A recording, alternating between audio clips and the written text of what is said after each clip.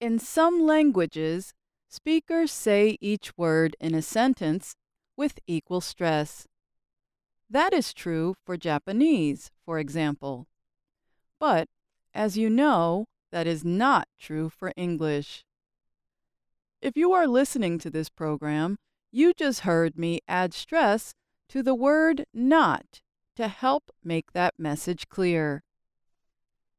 When we talk about stress in spoken language, we are talking about saying something louder and holding the sound a little longer.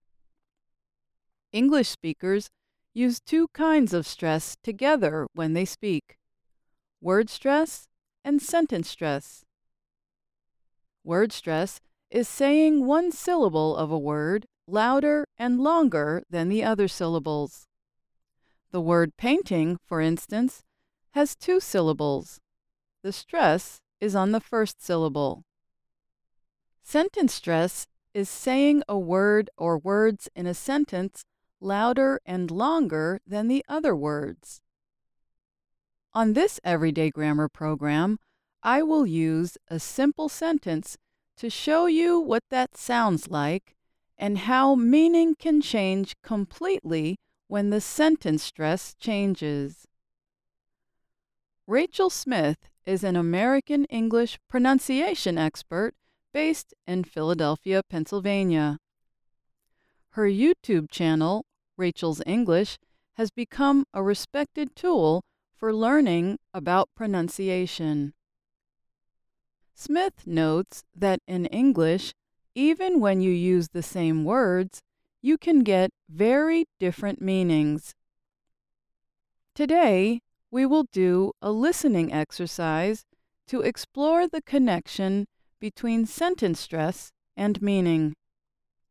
I chose a sentence that English language teachers have been using for years. By the end of the program, you will understand its simple genius. It goes like this: I didn't say he stole the money. Naturally, some words carry a little more stress than others. That is just how English works. But notice that one single word doesn't grab your attention. Yet, by putting stress on one word each time, we can give this 7-word sentence 7 different meanings. So, let's get started with the exercise. Listen to the sentence again. I didn't say he stole the money. I think you can identify which word is being stressed. But do you know what the stress means? The speaker stressed the word I more than all the other words. But what does she mean? She is trying to say that she is not the person who said the man stole the money. Somebody else said it.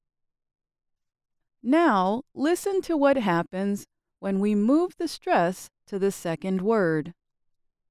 I didn't say he stole the money. Here, the speaker's meaning is, it is not true that I said he stole the money. You think I said it, but I did not. Now, let's move the stress to the third word and see how the meaning changes. I didn't say he stole the money. What does the speaker mean now? It sounds like she wanted to suggest that the man stole the money, but she did not want to directly say it. All right, now for the next one. By now, you might be able to guess the meaning. Listen here. I didn't say he stole the money. Here, the speaker is suggesting that someone else stole the money, not the man identified in the sentence. Now we move to the fifth word in our example. Let's hear how it sounds. I didn't say he stole the money. What the speaker is trying to say here is maybe he just borrowed the money. Maybe he didn't steal it. On to the next one, word number 6. This one might be a little tricky, so pay attention. I didn't say he stole the money. In this case, the speaker is suggesting that she is talking about some other money, not the specific money being discussed. And finally, we have this last example. I didn't say he stole the money. Here, the speaker is suggesting that the man stole something else. For example, maybe he stole jewelry or some other valuables. Well, I hope you enjoyed this exercise. At home, you can practice saying the sentence 7 times, moving the stress to a different word each time. Some of you may feel strange about putting stress on one specific word, but it is a communication tool that sounds perfectly natural in English when used correctly. As you pay attention to native English speakers, you will notice that we use the tool often. You can find examples on television and in films, for example. Try repeating what the speakers say. Native English speakers often depend on sentence stress to understand what someone else is saying. It can be just as meaningful as word choice. So, improving your sentence stress will help you to express your intended meaning more clearly as you speak. It will also help you to understand English speakers better. I'm Alice Bryant.